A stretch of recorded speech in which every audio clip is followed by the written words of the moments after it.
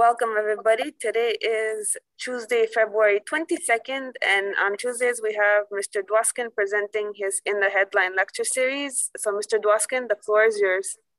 Hi, everybody. Thank you, Angela.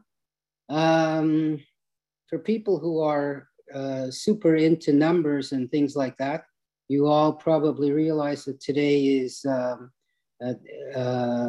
22-2-22-22. So you've got 7 twos all in a row.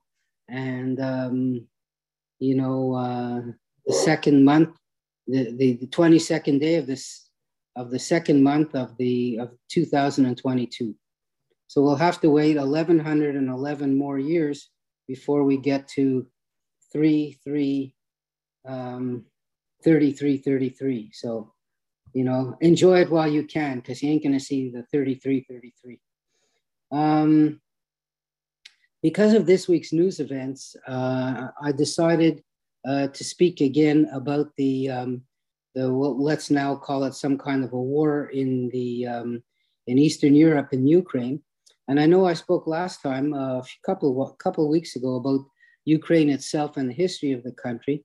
And today I want to just concentrate on the actual sort of situation and the immediate antecedents of that, as well as speaking about the method or the strategy that Putin has in carrying out his foreign policy.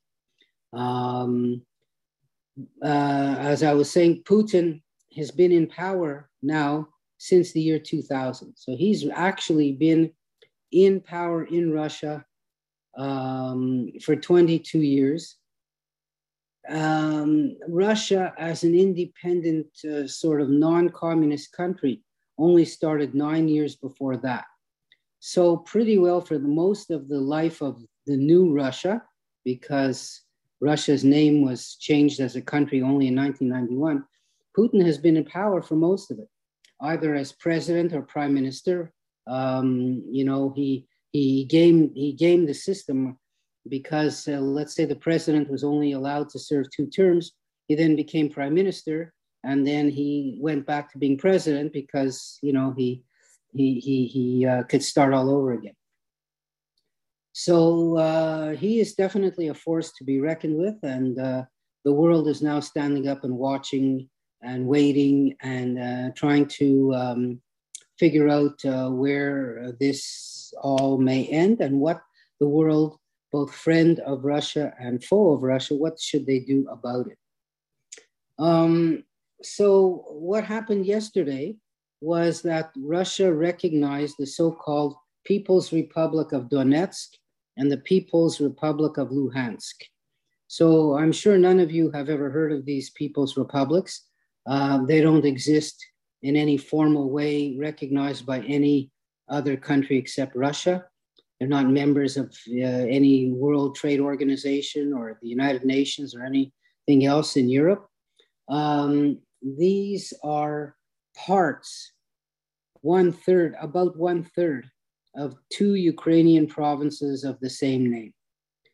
And these 2 provinces in the Ukraine are located in the far eastern part of the country, bordering with Russia. The so-called People's Republics of Donetsk and Luhansk are the easternmost parts of these 2 easternmost provinces in the Ukraine. So they're touching Russia, and just the names People's Republic that they call themselves, of course, harks back to the days of the Soviet Union when you had the People's Republic of just about every Soviet state that there was. People's Republic of Lithuania and the People's Republic of Ukraine and etc. So People's Republic in those times meant that they were controlled by the Communist Party, and the sort of people who took control there under Russian supervision just liked the idea of having a People's Republic because it sounds good, and that's how they named those places.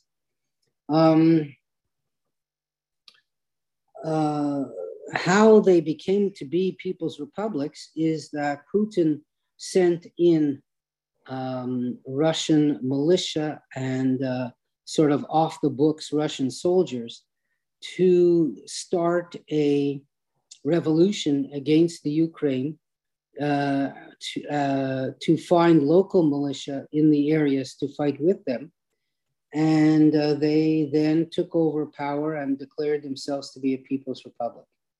So it wasn't as if something happened organically from those places by themselves. It was Russia that started it by sending Russian troops over the border, but not wearing Russian uniforms, disguised as private, so-called what would you call them? Private insurgents, something like that. All the weapons, of course, in this insurgency came from Russia. All the leadership came from there. So pretty well, Russia ended up taking over the eastern part of the two easternmost provinces in the Ukraine. The original plan probably was to take over the whole provinces, but the Ukrainian military and the army fought back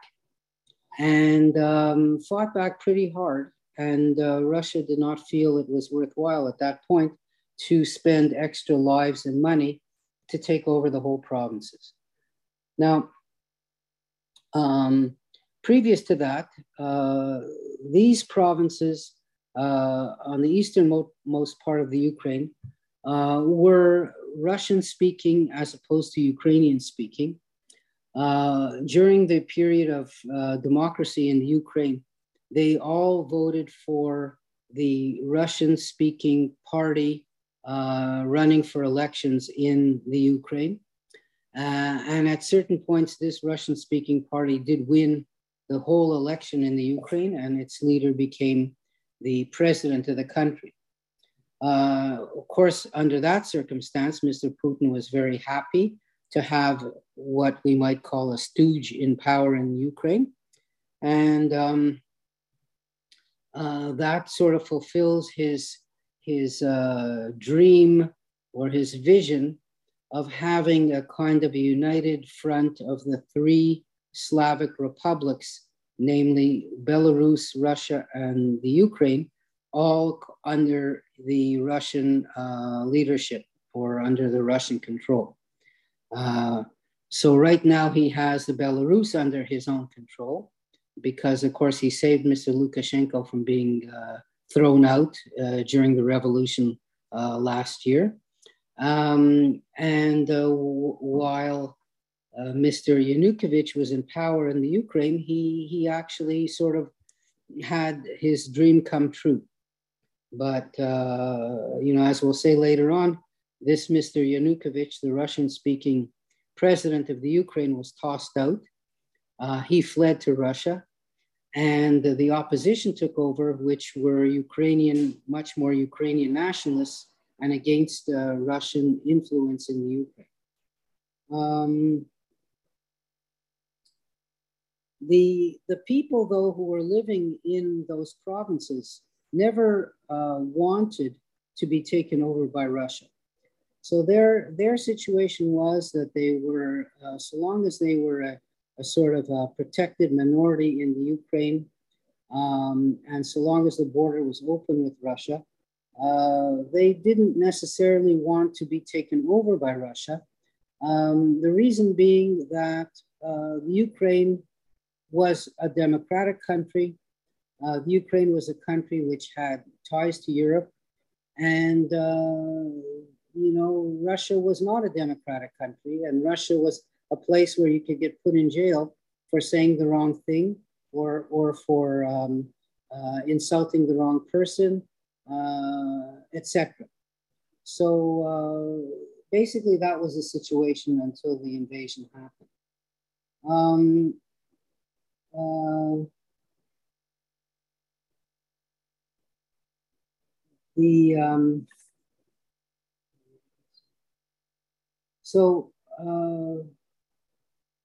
It was in some of the key year of this whole little drama here was in 2014, because that's when there was the overthrow of the Russian-speaking pro-Russian president in Ukraine.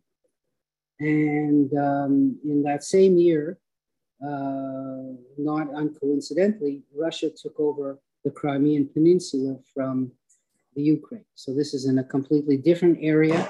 The Crimean Peninsula was part of the Ukraine until Russia completely annexed it in 2014.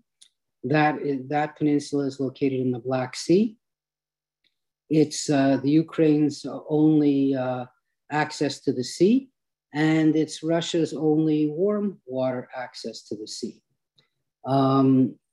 As opposed to the annexation in eastern Ukraine, when Russia took over Crimea, by and large, the people were in favor of it. The area there was more than 80% Russian speaking. And Crimea as a whole was never historically Ukrainian. There were almost no Ukrainians living there, and it had no historical ties to Ukraine at all. In the Crimean Peninsula, it was a Muslim-ruled sort of state until the Russian Empire took it over in the 1700s. And the Crimea was only transferred to the Ukraine in 1954 when Khrushchev was the Secretary General of the Communist Party, and he wanted to do something to sort of win over the Ukrainians' loyalty after the Second World War. So Russia did sort of two annexations, one of the Crimea, and the other one of the those parts of those provinces in eastern Ukraine. So they expanded in sort of two directions, and both times against the Ukraine itself, taking territory from the Ukraine. When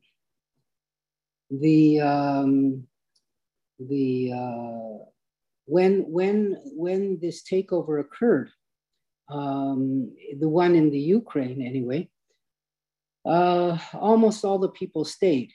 And the only people who left were, the main group of people who left the Crimea were the Muslim minority who was there, who had always been suspect by the Soviet authorities.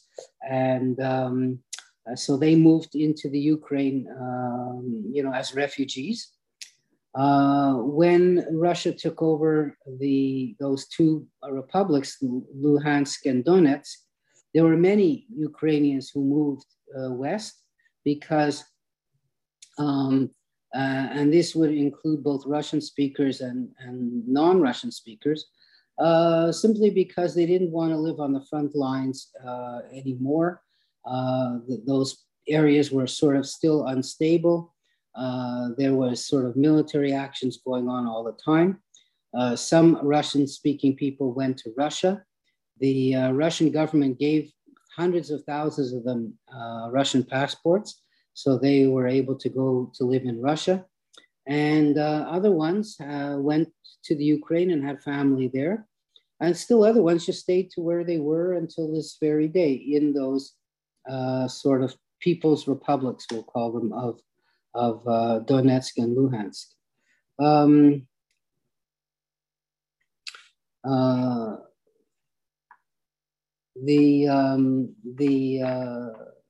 As I said, that the ones who left to go to Ukraine were people who appreciated the democracy in the Ukraine, even though by and large the sort of standard of living and the economy was better in Russia than it was in the Ukraine. There were many people who said, you know what, we value our freedom more than we value a few extra dollars a month for our pensions. And so many of them left to move to other Russian-speaking parts of the Ukraine, like the big city of Kharkov, which is the biggest Russian-speaking city in the Ukraine. 1.5 million people were displaced by the fighting in those small little territories. So they moved one direction or another. And so it was really quite quite a significant event in the lives of the people there. The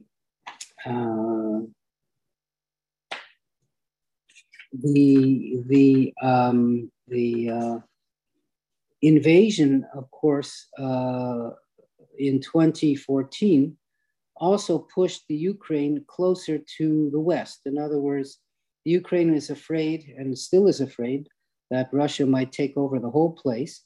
And so, there's always been two directions in Ukrainian politics, one toward the East and one toward the West. But this invasion really pushed people toward the West, towards wanting to become members of NATO, to have a sort of a collective security agreement. And naturally, Russia doesn't want that, because they say, well, if Ukraine joins with NATO, then it means that the West is on the Russian doorstep. But it was Russia's own doing that pushed them in that direction. Now, let's just go back a little bit to see where the roots of the problem come from. And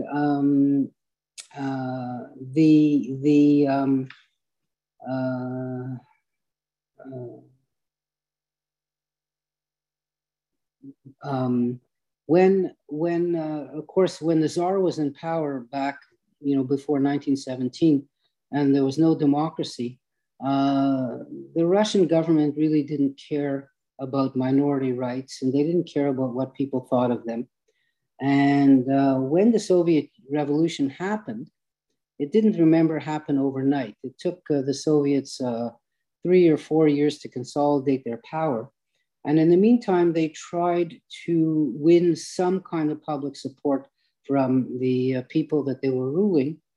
And especially this was for where people were not Russian. So in other words, when the Tsars were in power, they imposed the Russian language, and they even imposed the Russian Orthodox religion on all of their subjects.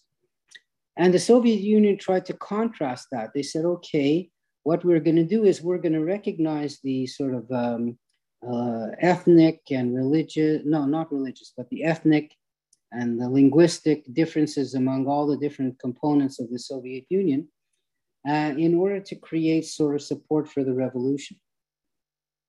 And so when the Soviet Union was created, they created 15 and later 16 so-called republics.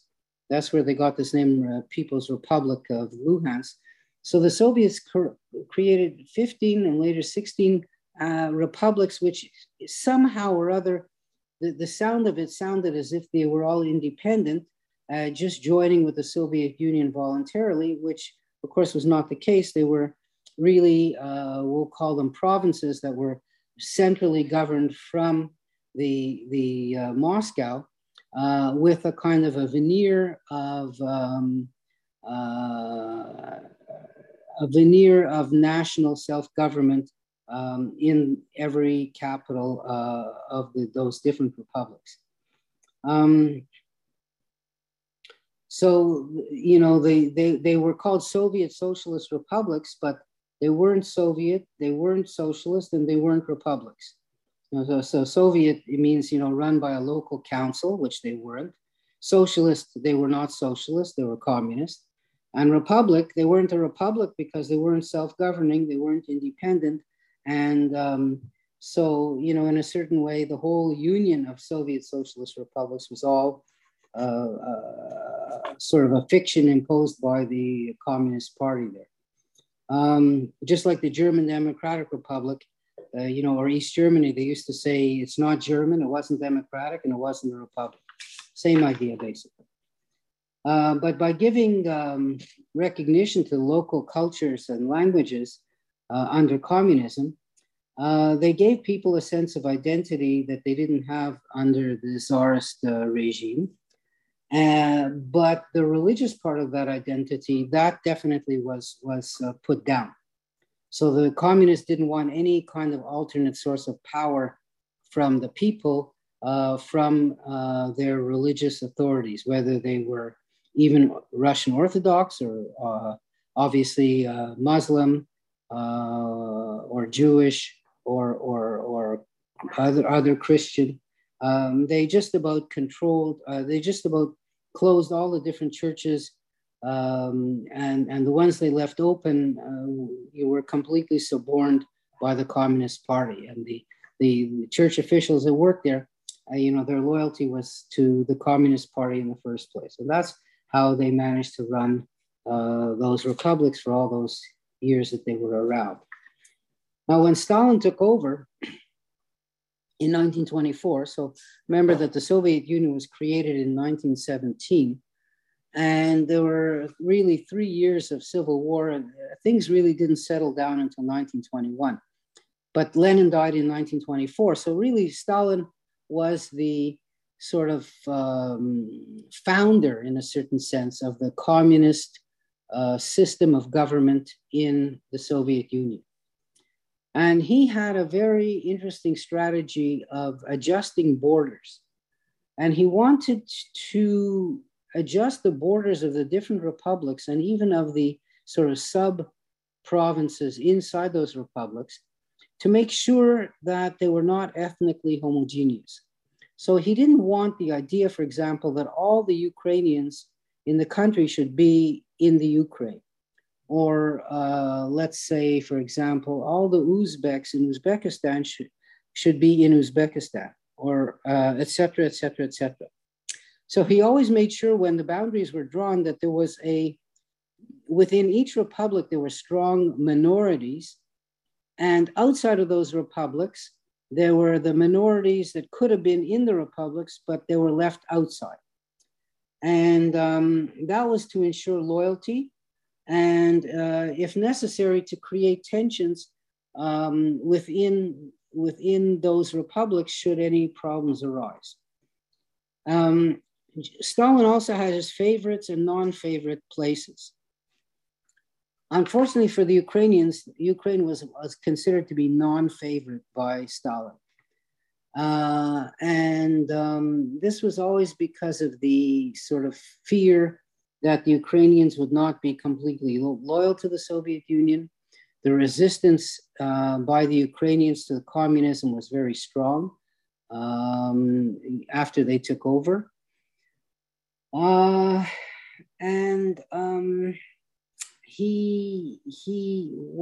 he did was, in that sense, was he drew the boundaries of the Ukraine to include these Russian-speaking areas, so that if ever problems would arise with Ukrainian nationalism, he could always mobilize those Russian speakers against the Ukrainian sort of leadership, which is exactly what this plan worked out, but it didn't work for Stalin, it worked for Putin. But the plan was dreamed up by Stalin back in the 1920s and 30s, just to give you an idea of sort of how it ended up in that way. Now, Georgia, the Georgian Republic, was one of Stalin's favorites, obviously, because he himself was Georgian, although he had a lot of differences with the sort of, we'll call it the local Georgian leadership, and certainly with the Georgian church. So what he did was he added some parts to Georgia that didn't have Georgian in them. And that later turned out to be kind of a gold mine, again, for Mr. Putin.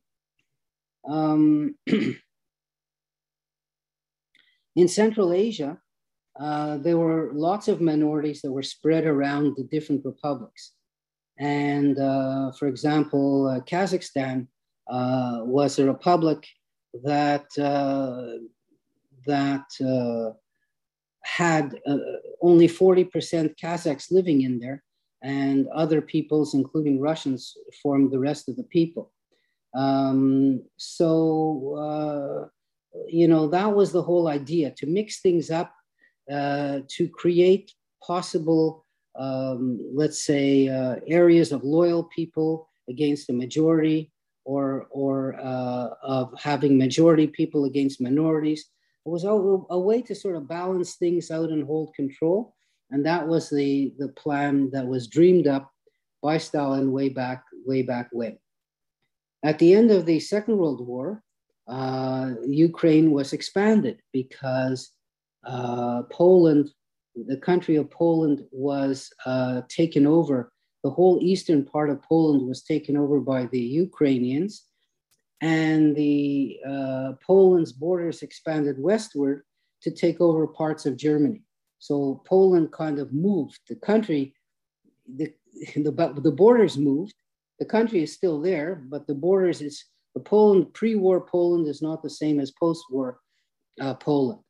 So, for example, the city of Lvov, or Lviv as they call it, today is in the Ukraine, but was once one of the major cities in eastern Poland. And today it's a major city in Western Ukraine. When Ukraine was expanded after the Second World War, all those territories in the western part that were added into the Ukraine were never part of the Soviet system or the communist system. So the people who lived there only became Soviet citizens sort of after 1945. And needless to say, their roots were in the Ukrainian nationalism. Many of them resisted the Soviet invasion of the Ukraine, as a counteroffensive to the Germans. There were some Ukrainians that fought with the Germans against the Soviets in 1944 when the Soviets counterattacked. And in addition, many of these Western Ukrainians were Catholics because when Poland was ruling the territory, they sort of imposed Catholicism or introduced Catholicism to the upper classes who became Ukrainian Catholics. Everyone in Western Ukraine spoke Ukrainian and not Russian. So in that way, there was a natural division in the Ukraine between starting in the far west, the most anti-Russian group, and then starting in the far east, the most pro-Russian group, and in the middle, which is Kiev, the capital, was kind of a mixed between the two sides. The tactic of using sort of local pro-Russian militias didn't start in the Ukraine. It actually started in Georgia. That's why I spoke about that to start with. So in 2003, there was what was called a Rose Revolution in Georgia. So Georgia is a province or one of the republics of the former Soviet Union in the Caucasus Mountains and on the Black Sea. So Georgia is part of the three Caucasus republics, Georgia, Armenia, and Azerbaijan. And the leader of Georgia after the independence and the Soviet Union broke apart was the same leader who was in charge of Georgia before that, Mr. Shevardnadze. He was probably one of the number 2 men in the Soviet Union under Brezhnev. And he took over the country when the Soviet Union broke apart. In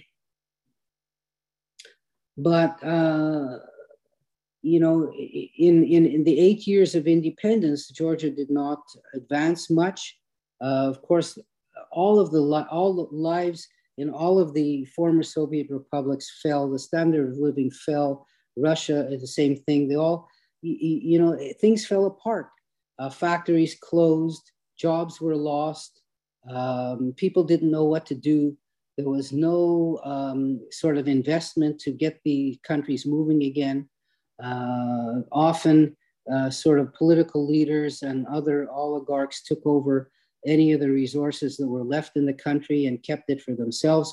So, it took 10 years when the Soviet Union collapsed in 1991 for things to start to slowly climb back to even the level that they were before the Soviet Union fell apart.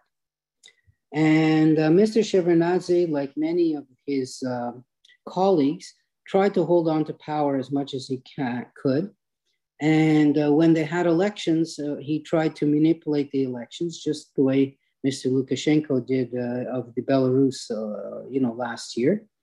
And people just revolted after one of these fake elections in 2003. The opposition brought roses to the parliament, and that's why they call it the Rose Revolution. The army was called on by Shevardnadze to put down the revolution, but they refused. And so a pro-Western government was installed. Now, what happened after that was that Russia was, of course, extremely unhappy with this revolution. And the small area that was given over to Georgia by Stalin, the Russians used that area to start a war against Georgia.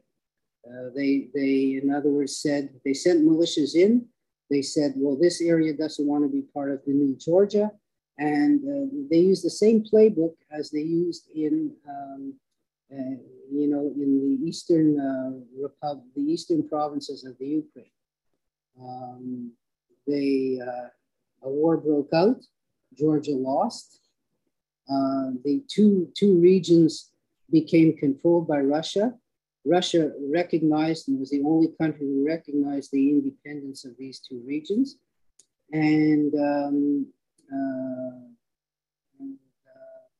that's what happened. And all of this happened when Putin took over in 2000. So these wars were started shortly after that. One was in 2003, one was in 2008. They created fake people's militias backed with Russian weapons and Russian soldiers not in uniform. So this was the sort of Georgia, we'll call it template or example of how to infiltrate a neighbor by using local supporters of Russia to sort of invite the Russian forces into the country. Now, another area of conflict, another area that's just like this, where conflict hasn't quite broken out yet, is a place called Transnistria. And Transnistria is part of the country called Moldova, which in itself is another whole story of a kind of an artificial country. But Moldova was one of the Soviet republics at the time. So when the Soviet Union broke apart, Moldova, by definition, became an independent country. But Moldova, which is the smallest and poorest part of the Soviet Empire, it's right on the border with Romania. And the people who live in Moldova are Romanian-speaking people. But there is a river that runs kind of in the eastern part of the country, the Dnistria River. And on the other side of that river are Russian-speaking people who moved there somehow, through the Tsarist years. And this part of the country did not want to be part of Moldova at all. And they declared their independence from Moldova when Moldova became an independent country. Now, of course, Russia recognized this so-called independence, the independent Republic of Transnistria. And up until for years, in other words, for 30 odd years, it's been this kind of an island in a way where Russians send their forces, where they use the Russian money, where they speak Russian. And on one side of this country is Moldova, and on the other side is Ukraine. So it's almost like a Russian enclave in the middle of Southern Europe, where there's a huge amount of Russian forces now stationed. So when you look at how Ukraine is surrounded by the Russian troops, you have the Russian troops, of course, on the east. In north of Ukraine is Belarus, and Putin sent thousands and thousands of troops into Belarus practically without asking the president of Belarus. And certainly the president welcomed those troops because it was Putin who saved him from his own revolution. So on the north side and on the east side, Russian troops are there. But now on the west side, where Transnistria is another deployment of Russian troops. So in a certain sense, Ukraine is almost surrounded on all sides. The very bottom is the Black Sea, where the Russians have all kinds of naval forces over there.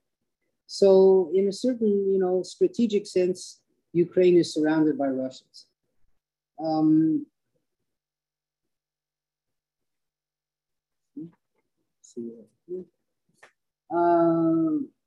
By the way, the sort of agreement to end the battle, the hostilities in Georgia, was mediated by the French President Sarkozy.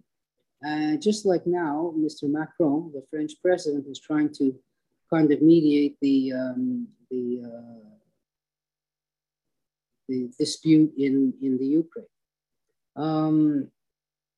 So there are some kind of enduring themes of this conflict. One of the themes is that Russia sees itself as the country who has to protect the interests of Russian minorities wherever they are. Russian people, wherever they are, Russian people who are on the borders with the former, with Russia, a part of the former Soviet Union. So during the time the Soviet Union existed, and even before, Russian-speaking people moved from Russia all over the place in order to pursue sort of better lives. They moved to Central Asia. They moved to the Caucasus republics. They moved west into the Ukraine, and they also moved to the Baltic republics. So all of these places had significant Russian-speaking minorities, and during the time that the communists were in power, these minorities were, if not in charge of those republics, they were very powerful behind the scenes. When these republics became independent, of course, the Russian speakers lost their backing from Moscow, and many of them left and went back home, depending on their own individual situation. And many, of course, stayed where they were and just tried to make a new life in these new independent countries. But this idea of protecting Russians living outside of the country is the sort of rationale that Putin is using to invade these places. In the first place, the so-called defend the rights of these Russian people. That's the explanation or rationalization of this whole thing. Now, significantly, in Latvia and in Estonia, the two Baltic republics, there's huge Russian-speaking minorities.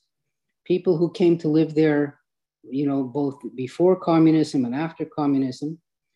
And these were people who basically ran those places under the Soviet Union. But Latvia and Estonia are part of NATO. They have a democracy. They have a much higher standard of living than Russia has. And the Russian people who live there, they want their rights as an ethnic minority, but they certainly don't want Russia to take them over. But needless to say, the leaders and the citizens of those republics are afraid that Russia will use the Russian minorities there as an excuse to invade and take over those places. Kazakhstan is another country with a large Russian-speaking minority. When it became independent, it was 40% Kazakh and 37% Russian. And of course, many of the Russians left after independence because they would, they sort of automatically became I won't call them second-class citizens, but they became not the power source in the new country.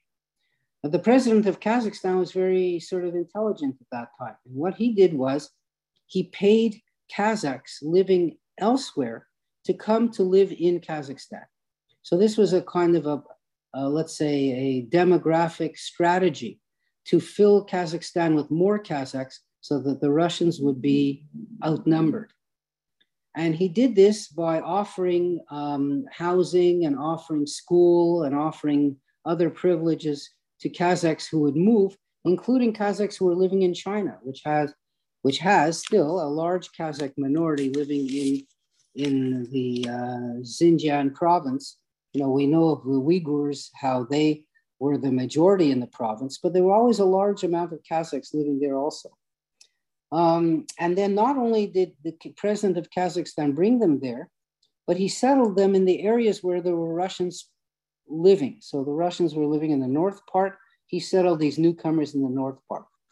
And so today there are only 17 or 18% of Russians living in Kazakhstan. And, you know, he was thinking in advance that the Russians might try to pull the same trick that they're pulling in the Ukraine to sort of protect the Russian-speaking people. So by getting rid of the Russians and outnumbering them, it gives the Russians less excuse to try to invade. One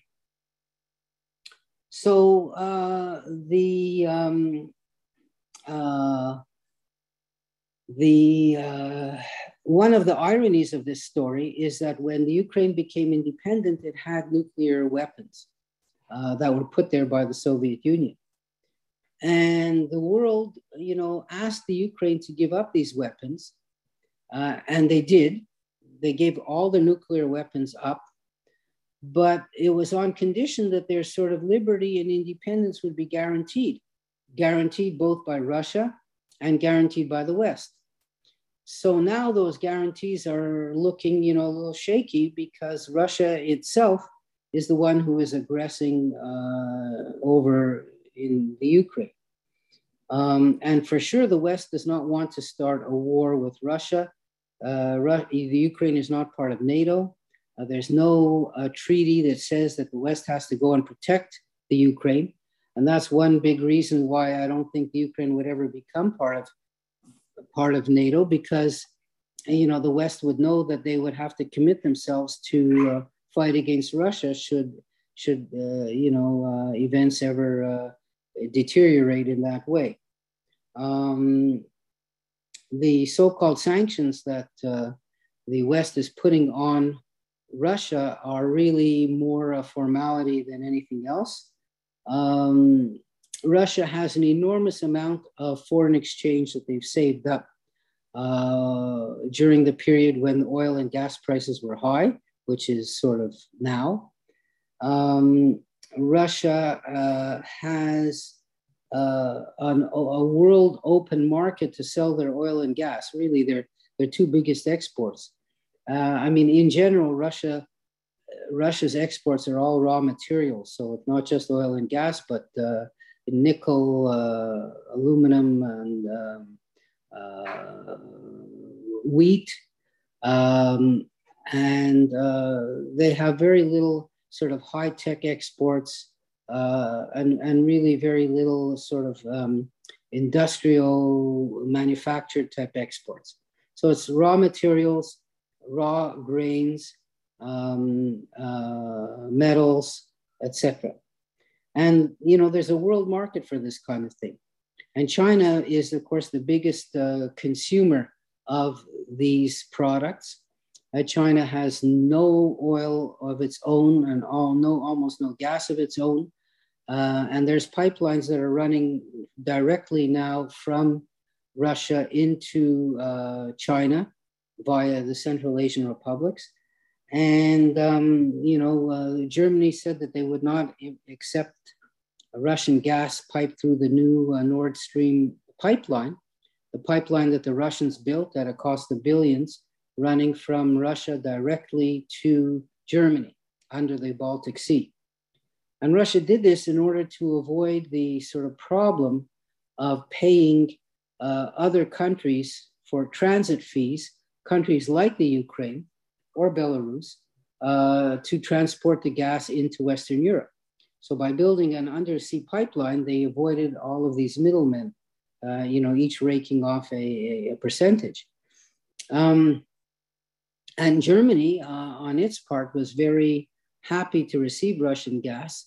Germany is the largest country in Europe outside of Russia, industrialized country. They need all the energy. They again have, besides having some very low quality coal, they have no oil or gas of their own.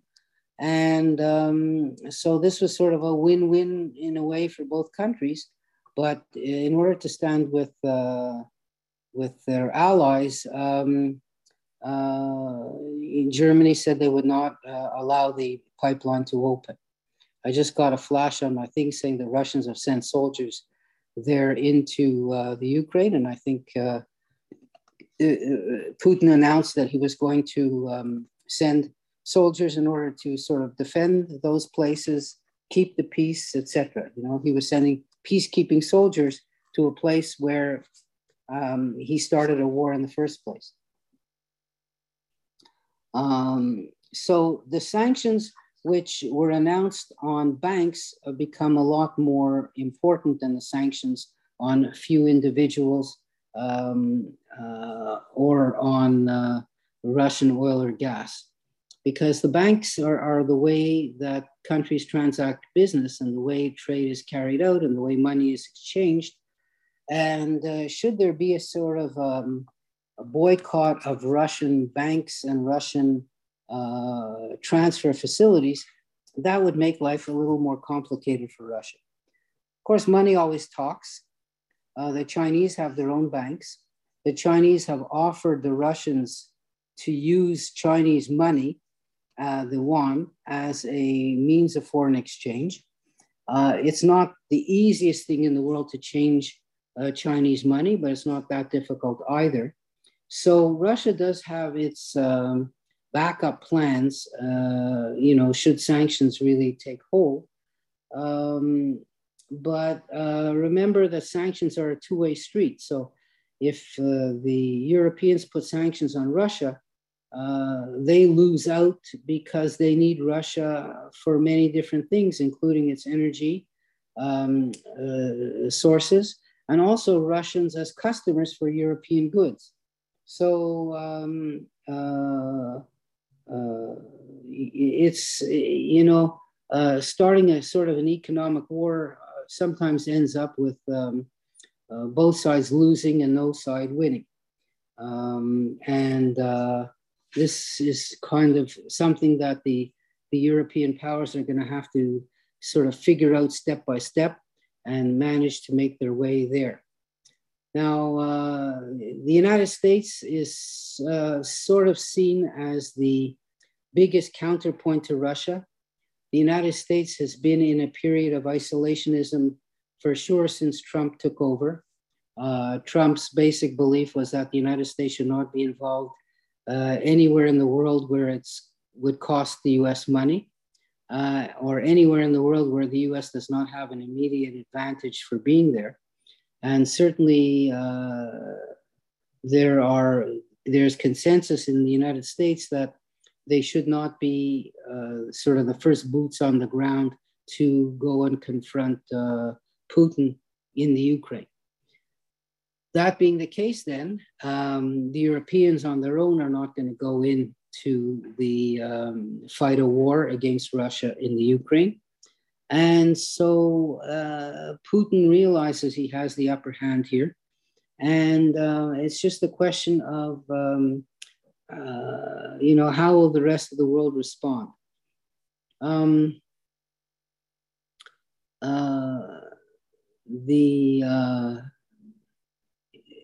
The sort of question is, the Russian people were in favor on the whole of the takeover of the Crimean Peninsula from the Ukraine. But I'm not so sure that the Russian people would be in favor of sort of a long drawn out pitched battle between Ukrainian forces and Russian forces in the middle of winter over a kind of sort of, we'll call it, I won't say it's not strategic, but Russia is so big, it's the world's biggest country already. Why would the people of Russia see it necessary to take over more territory and make an enemy on its borders? So it's, and not only that, but Putin today, having been in power for 22 years, has sort of worn out his welcome. And the proof of that is by arresting Mr. Navalny and closing any kind of critical media sources. He's proving how vulnerable he is and how weak he feels himself.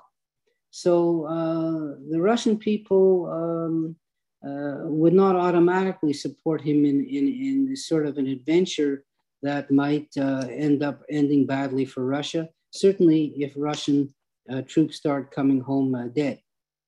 And if the standard of living ends up getting cut. But as I said, Russia has so much buffer, they've got so much money in foreign reserves that they can kind of wait out a medium-term boycott of Russia simply by using up some of their foreign reserves to buy whatever they happen to need.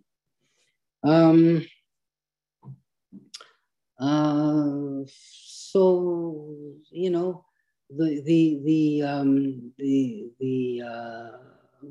the pundits are saying what would the results of this sort of instability cause? And we already know that the world markets have taken a big drop since the tensions started going up in the Ukraine. The stock markets, certainly in the US and Canada, have dropped from their highs in the very beginning of January till now. They must be down close to somewhere around 10%. There's a possibility that the prices of oil and gas are going to go up, because if Russian supplies are not available to Western Europe, then Western Europe has to buy it from somewhere else, namely the US or Africa. And this extra demand would push up the prices for everybody.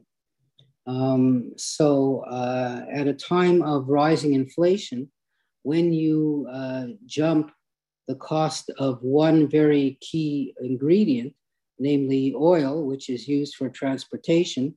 So everything that's bought in our country and all around the world is brought there by air, by plane, by ship, by truck, by etc. So raising the price of transportation raises the price of goods. So adding to the inflation, which is already let's say serious and nerve-wracking, jumping the price of transportation would even add fuel to the fire, let's say. But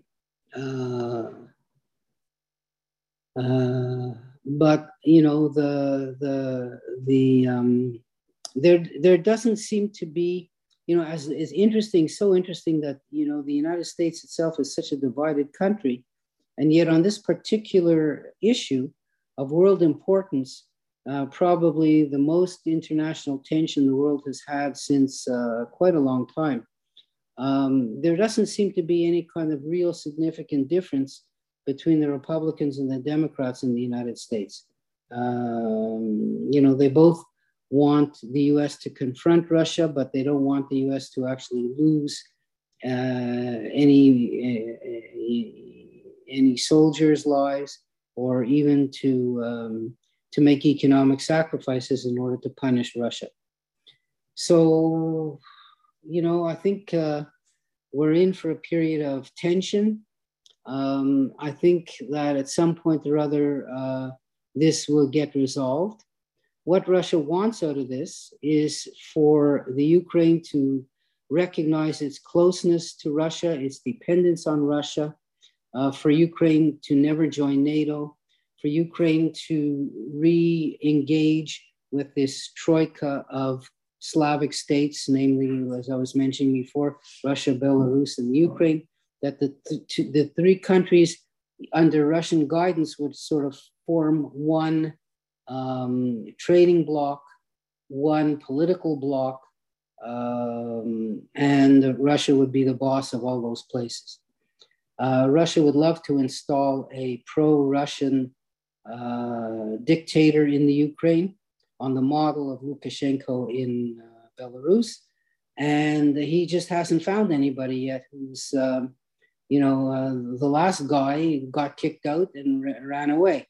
So they haven't come up with anybody else, but I'm sure they're grooming people, looking at people, plotting, and figuring out how they can install one of their stooges in power in Kiev. The Ukrainian people are ready to fight the Russians. Their army seems to be much more better prepared, but of course, overall, way weaker in terms of amounts of weapons and planes and everything else. But they seem to be determined to fight and not to surrender. So it's so ironic that the president of Russia, Mr. Zelensky, happens to be Jewish and happens to be quite popular. And again, maybe part of this whole invention of this tension is the fact that Mr. Zelensky was not able to be bought by Russia. He wasn't corrupt. He wasn't a power-hungry politician. And, on the mold of the previous presidents of Russia, of the Ukraine, sorry. And so Russia found that they couldn't deal with him in the usual way. And so, things just went from bad to worse in that sense. So I think pretty well that's an up-to-date explanation of these, of this situation. And, for people who are interested, if you're reading the Israeli press, you have a population in Israel of hundreds of thousands of both Russians and Ukrainians living in the same country. And so far, they haven't faced off against each other. Although the Ukrainians there feel more pro-Ukrainian and the Russians feel more pro-Russian, but they haven't faced off against each other, abroad. And it's just such an interesting phenomenon there. So I'm going to, let me take my watch. Yeah. I'm going to stop and see if you have any comments, questions about this. I can just add, of course, we all know that the blockade that we spoke about last time, is more or less ended peacefully, that there was nobody killed, that there was no shootings, there were no looting, no vandalism, no arson. It was, I would say, as Canadian, a standoff as you could get. People were politely asked to move, and they didn't move. They got a law passed. The police used the law, gave plenty of warning, did as minimal damage as they could. People were arrested but left out on bail, except for that one Tamara Leach who's still in jail. So all in all, it was a pretty peaceful Canadian conflict, and that's the way conflict should take place in a certain way. So yeah, if you got comments or questions, I'm ready to hear you.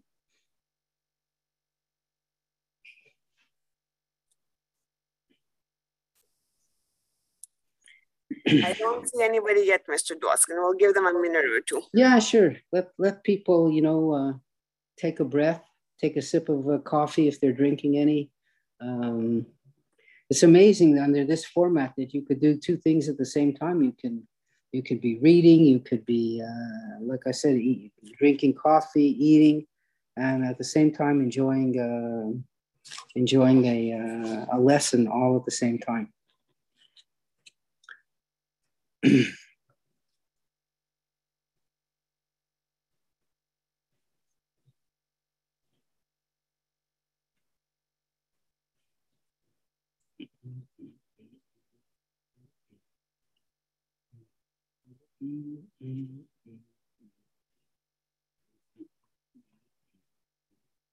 And again, of course, like I often do, I repeat my invitation to people who are listening. If you've got a subject that you'd like to hear about, just email me or email Angela, and I'll be sure to try to research it and do a presentation on it for another time. There's a million different subjects of interest that are floating around the world today, both political type of subjects and environmental ones, economic ones, cultural ones, and I'm open to all kinds of suggestions. So, Mr. Dwoskin, I see that Aviva wants to ask a question. Aviva, please unmute yourself. Yeah, you have to unmute yourself at the top of the of your screen. You have to press that little unmute button. Okay, can you hear? Yeah, go ahead. I wanted to ask what the situation of the Jewish people is in Ukraine now. What the situation is? The Jewish people in Ukraine, they were once a very strong, big community. Well, in general, they're not. One thing is for sure, they're not surprised by this action of Putin. They've been sort of living under Soviet and Russian domination since 1921. They suffered tremendously in the Second World War, losing millions of people, and not just the Jewish population, but millions of other ones. They were kind of second cousins to the Russians, and they're happy being an independent country. Now, it really is kind of up to Putin to decide what he wants. He could, if he wanted to, march Russian troops right into Kiev and take over the whole country. So he could do that, but he knows that if he did that, 90% of the Ukrainians would be against it. He would be like an occupying force. It would cost them tremendous amounts of blood and money. And what would be the purpose of it in a certain sense? So for Putin, he's much a bully, which is what he is, never really likes to fight. They just like to intimidate. And I think that's where Putin is right at this moment. I don't think, once he actually sends troops into the Ukraine proper, because right now he's just sent them into those so-called self-governing pro-Russian republics, which have basically been controlled by Russia, as I said, since 2004, I think. Yeah, I forget when did I say it was. But, they have been sort of under Russian rule for, at least a dozen years already. So, strategically, then things haven't changed, but symbolically they have, because that is Ukrainian territory that Russia has now put their foot in. And no country has recognized the so-called these people's republics. So by definition, that means that every country recognizes that Russia now has forces on foreign soil. The Ukrainians are ready for a confrontation with Russia. They know what Russia is all about. And they also, at this point, seem quite united. The government seems to be quite united and doing a half-decent job mobilizing the sort of morale of the people. They held a kind of a unification day last week where people were walking around with flags and singing songs and all that kind of thing. And, so it's up to Putin to decide how far he wants to push it.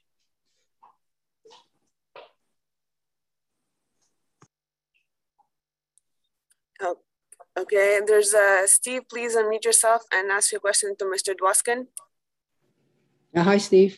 Thank you, Aviva. Okay. Hi, Hershey. You're able to hear me? Yeah. Okay, good. Okay, so to me, it looks like, nobody wants to fight a world war over Ukraine. The rest of the Europeans aren't willing to really step up and all that. Okay, so fine. So there isn't going to be any major confrontations, military confrontations over Ukraine.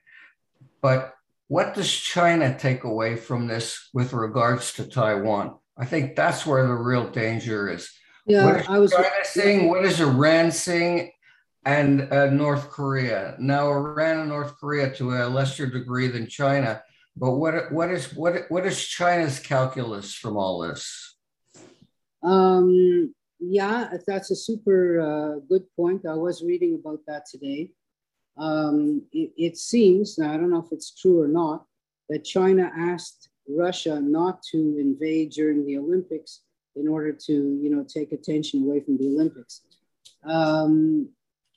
And China might think that if the world does not answer to the Russians in Ukraine, it won't answer to the Chinese taking over Taiwan. But obviously the two situations are really very, very different. They certainly are different in the sense that the US has guaranteed Taiwan's independence, number one, that the Taiwanese forces have huge military arsenal behind them that is sophisticated, that is, ready to fight. One of the weapons I think that we didn't mention yet is this whole cyber weapon.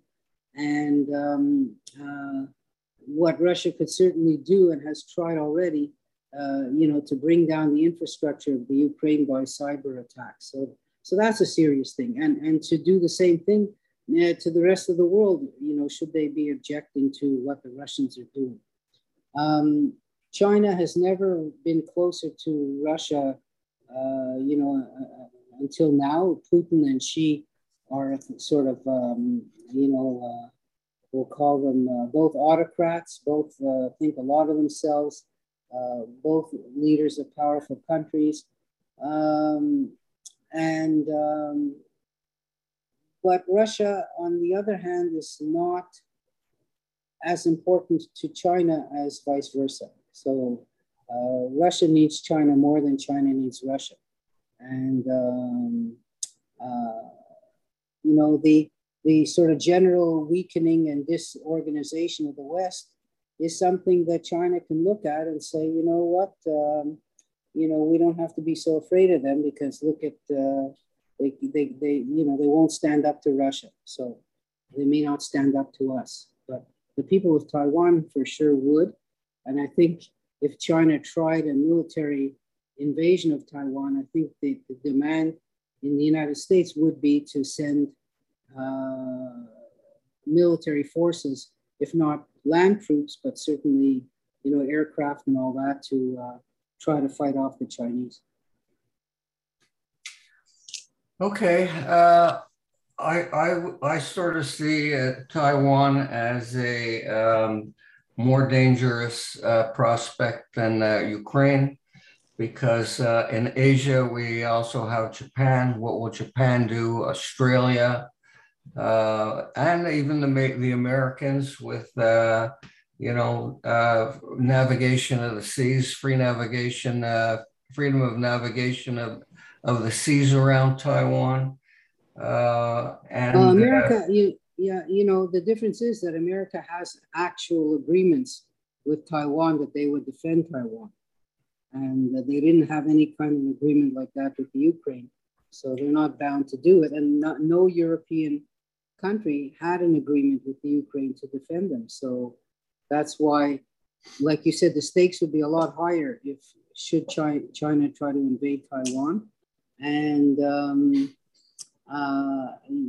they've managed so far by diplomatically isolating Taiwan on the one hand, but between China and Taiwan, you know, there's an enormous amount of business that's going on, a huge amount of investment, a huge amount of jobs.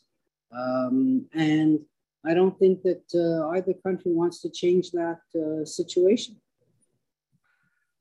How would America, particularly under a weak leadership, make it known? I guess it would be, you know, diplomatically through back channels that look, Taiwan is not the Ukraine. Don't try anything. Well, I mean, you know, they could certainly try to get that message across, but China knows it already. And like I was saying, you know, this company Foxconn, which assembles pretty well everything, they have 1 million employees in China. You know, that's a Taiwanese company, and it's the largest foreign employer in China. So, you know, China would have to be taking quite a risk to try to just one day decide to send all their forces in and take over the country, because you know, they would have a lot more to lose than they would have to gain in that way. And Hershey, with regards to Ukraine, do you think that it was a mistake that the Americans pulled out their embassy staff so fast? Don't you think that they should have left them there? I don't know. No, I really don't know. I heard Israel did the same thing. They moved their embassy to Lvov. I can understand, you know, the you know, some of the support staff, family, and whatnot, but to just, you know, pull out so quickly, the optics of that are terrible. I agree with you, because, you know, the optics of what they did in Afghanistan was terrible, even though, right, you know, it was written on the wall that they were leaving, you know, long before they actually left. When a country pulls its embassy or shuts its embassy down, it gives the host country the feeling that they're being abandoned. Right. And that's not a great feeling for the country to have. You know, and theoretically, why would the Americans do that? Like, their staff is not in danger staying in Kiev. Even let's say, had the Russians invaded, they wouldn't have done anything to the American staff in the embassy there. Right. You know, going back to Iran, that was different. Remember, in Iran after the revolution, they actually did take hostages and prisoners of the American staff in Tehran. But I mean, the situation is not the same. It not even close to being the same. Yeah. Not the optics, like you said, are not good. Yeah. Okay. Thanks very much, Hershey. Okay. Thank you, Steve. Thanks for listening. You're welcome. So, Mr. Dwoskin, there is a comment here by Hannah. It says, the Jewish Russians or the Jewish Ukrainians are not very fond of Ukraine. So I don't find it surprising that they are in agreement about the Russian invasion. No, the Jewish community living in the Ukraine today is very pro-Ukrainian. They are supporting the government there,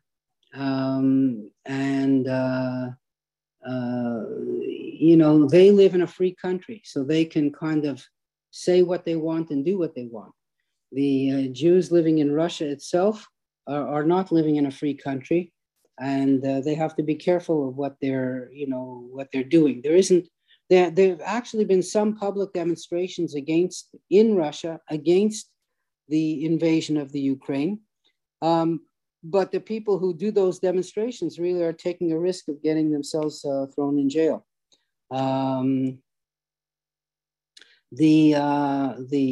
Like I was saying before, in Israel, there's huge, and I mean enormous, 1 million plus Ukrainian and Russian expat communities who live there, and you know, what unites them is they all don't want to see fighting going on in Europe,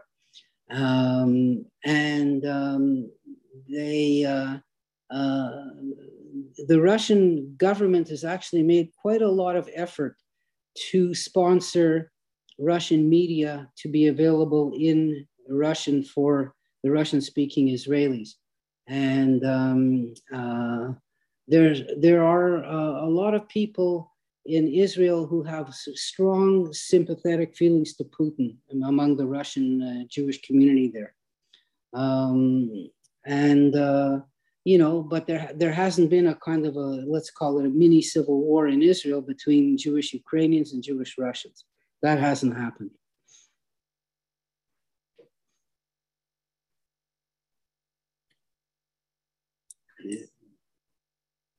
Anything else? I don't see anything else, Mr. Dwoskin. Okay, so thanks everybody. Thank Angela. Thank everybody for listening, for tuning in, for participating, and please come back next Tuesday. We'll have a different subject to talk about, a different discussion to have, and you know, I wish you all a happy 2022. So we'll see you all next week. Bye. Thank you, Mr. Dwoskin, and thank you to everyone listening in over the telephone and through Zoom. We shall see you next week. Bye-bye. Bye.